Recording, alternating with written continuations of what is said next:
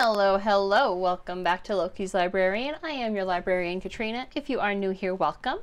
This is where I am reading through the enormous library of books you see behind me, and then I give you a quick synopsis. Oh my God.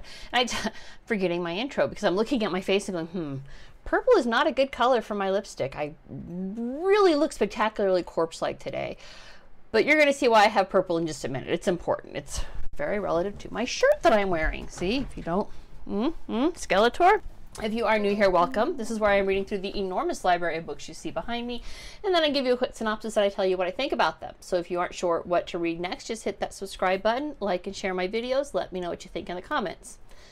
Unless you're going to be a douchebag, don't bother. I will just block you. This week's book was, I think, thrown out as a joke by a friend of mine because I'm cheeky and occasionally my brain needs a break from serious topics, I accepted the challenge and read What Would Skeletor Do? Diabolical Ways to Master the Universe by Rob Perlman. And to no one's surprise, there is in fact a Skeletor cocktail, which consists of 2 parts gin, 1 part blue Curaçao, a half part Grand Marnier, 1 part Parfait Amour, lemonade, maraschino cherry, and a dash of elderflower syrup. So let's do this. Part will be an ounce. Done. There's a lot of liquor in this one. This will be fun. I'm painting my bathroom later today, so it's going to be super fun to do drunk. This book was a weird cross between graphic novel, solid psychological advice, and cheeky humor. And I pretty much giggle snorted my way through the entire book. So the graphic novel part is pretty self-explanatory. Let me just find you an example. Like, voila, they all have these pictures from the cartoon, He-Man cartoon, which is hilarious. Aviation Gin.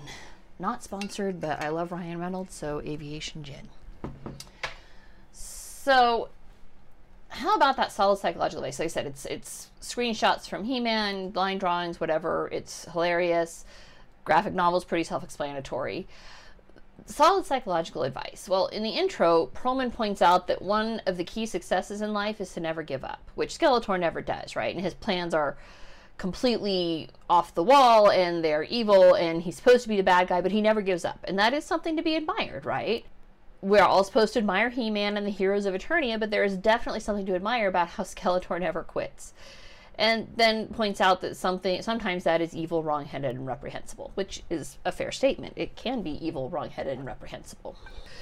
This is not a very long book. It's not a very long review, so I have to, mix the cocktail quickly while I go through here. It is such a shade of blue. So I'm going to unpack that. How can never quitting be both a good thing and a bad thing, right? How can it be a key to success while also being evil, wrong-headed, and reprehensible? So I'm going to use a couple of different examples. People who never quit, who took it to a very positive place, would be Oprah Winfrey. She never quit. Not quitting, not taking this advice from people who said, hey, you should quit, you're never going to make it, and she ignored all of that, did her own thing, made her a self-made billionaire. J.K. Rowling. Harry Potter was rejected something like 28 times before she was picked up by a publisher, and to date, she's the only billionaire to be removed from the billionaire list because she donated so much money she's now a millionaire. So she never took that for granted. But she worked her butt off, never quit, never gave up on herself, and now she is arguably one of the best people on the planet. I mean, she's done so much for everything. She gave a lot of joy, she donated a lot of money, and she never quit. That's a good example of never quitting and how that can be a positive thing. I was supposed to do the Grand Marnier first. That's okay. This is what it is.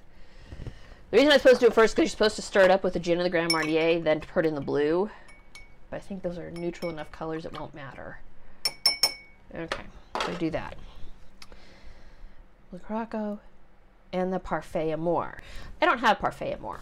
What I do have, and the internet says that Creme de Violette is a reasonable substitute for Parfait Amour, so that is what I'm using today, because my liquor store didn't have Parfait Amour, so Creme de Violette it is. It's supposed to smell like flowers. And since the recipe says the Parfait Amour is for the purple, and this is definitely a purple, and there we go. Oh, top up with lemonade, but don't stir. Those are all examples of positive. How How about negative? I think everybody can think of examples of negative. Negative examples of never quit, where it would be psychologically detrimental, would be John Hinckley Jr. That would be the stalker who was so obsessed with Jodie Foster that he shot President Ronald Reagan to try and get her attention. That's an example of never quit that's really bad, really negative. Mark David Chapman, who stalked and murdered John Lennon. It's another example of never quit. Date rapists, serial rapists, murderers, serial killers. Those are all examples of not quitting as a negative trait. So like all things, it's how you handle and process things, right? Are you going to the dark place like a Hinckley or a Chapman? Or are you using that not quit to raise people up and make life better for yourself and those around you? I don't know, I gotta tell you, the purple didn't make it as purple as the blue Caraco. The blue Caraco is outweighing the purple at this point. I think it was supposed to be a purple cocktail. That is definitely not purple. That is a blue cocktail. Need a dash of elderflower syrup. Dash is such a undefined term. A boop, dash of elderflower syrup. Drop a maraschino cherry in. Now it does not say to stir it up after that, so what other bon mots are in here? So that was one example of, it's like, there's some good and some bad.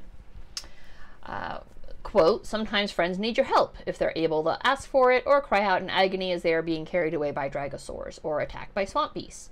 But sometimes people are too shy or scared to ask for help. Regardless, it'll take a lot less time and effort on your part if you either ignore them completely or distance yourself in advance of any of their hardships. Well, yeah, I could take it or leave it. It mostly just tastes sweet. Can't really taste the lemonade. Can't really taste the gin. It just tastes sweet. That's pretty psychotic on the whole, right? Just abandon your friends because they ask for help, and you get through life with friends, right? And if you help your friends out, they will in turn help you out when you need it. So just cutting them off because they ask for help is a fast track to dying alone. On the flip side, sometimes friends are so overwhelmingly negative and toxic, you really are better off cutting them off from your life. Like, for example, Skeletor. If you have a friend like Skeletor, who is the walking, talking definition of a needy, abusive friend, you're probably better off kicking him out of your life. So there's some solid advice there. Sometimes you're better off just cutting ties. So really, it's like emotional vampires, right? If you don't know what that is, you can watch What They Do in the Shadows, which is hilarious. Definitely has an emotional vampire or two in there. But that'll give you an idea of that overwhelmingly negative, toxic trait that you don't need. And then, yes, you are better off kicking them out of your life.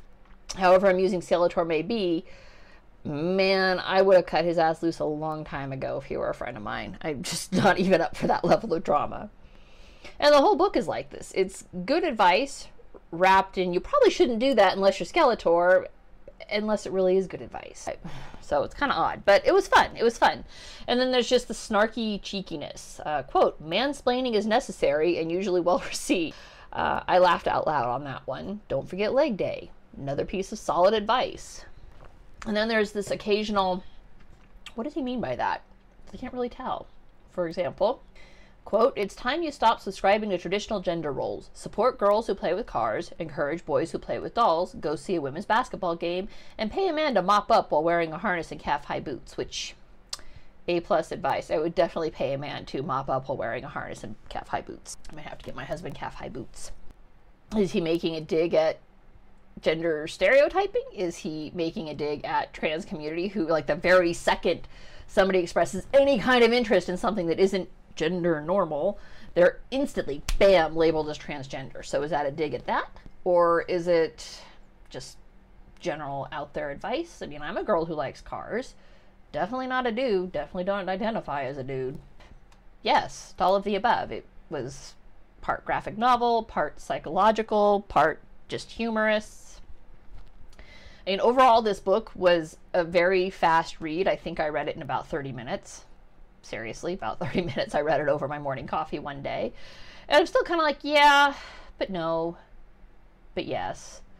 It literally took me 30 minutes, including admiring the artwork. it took me longer to write up this review and mix this cocktail than it took to read this book.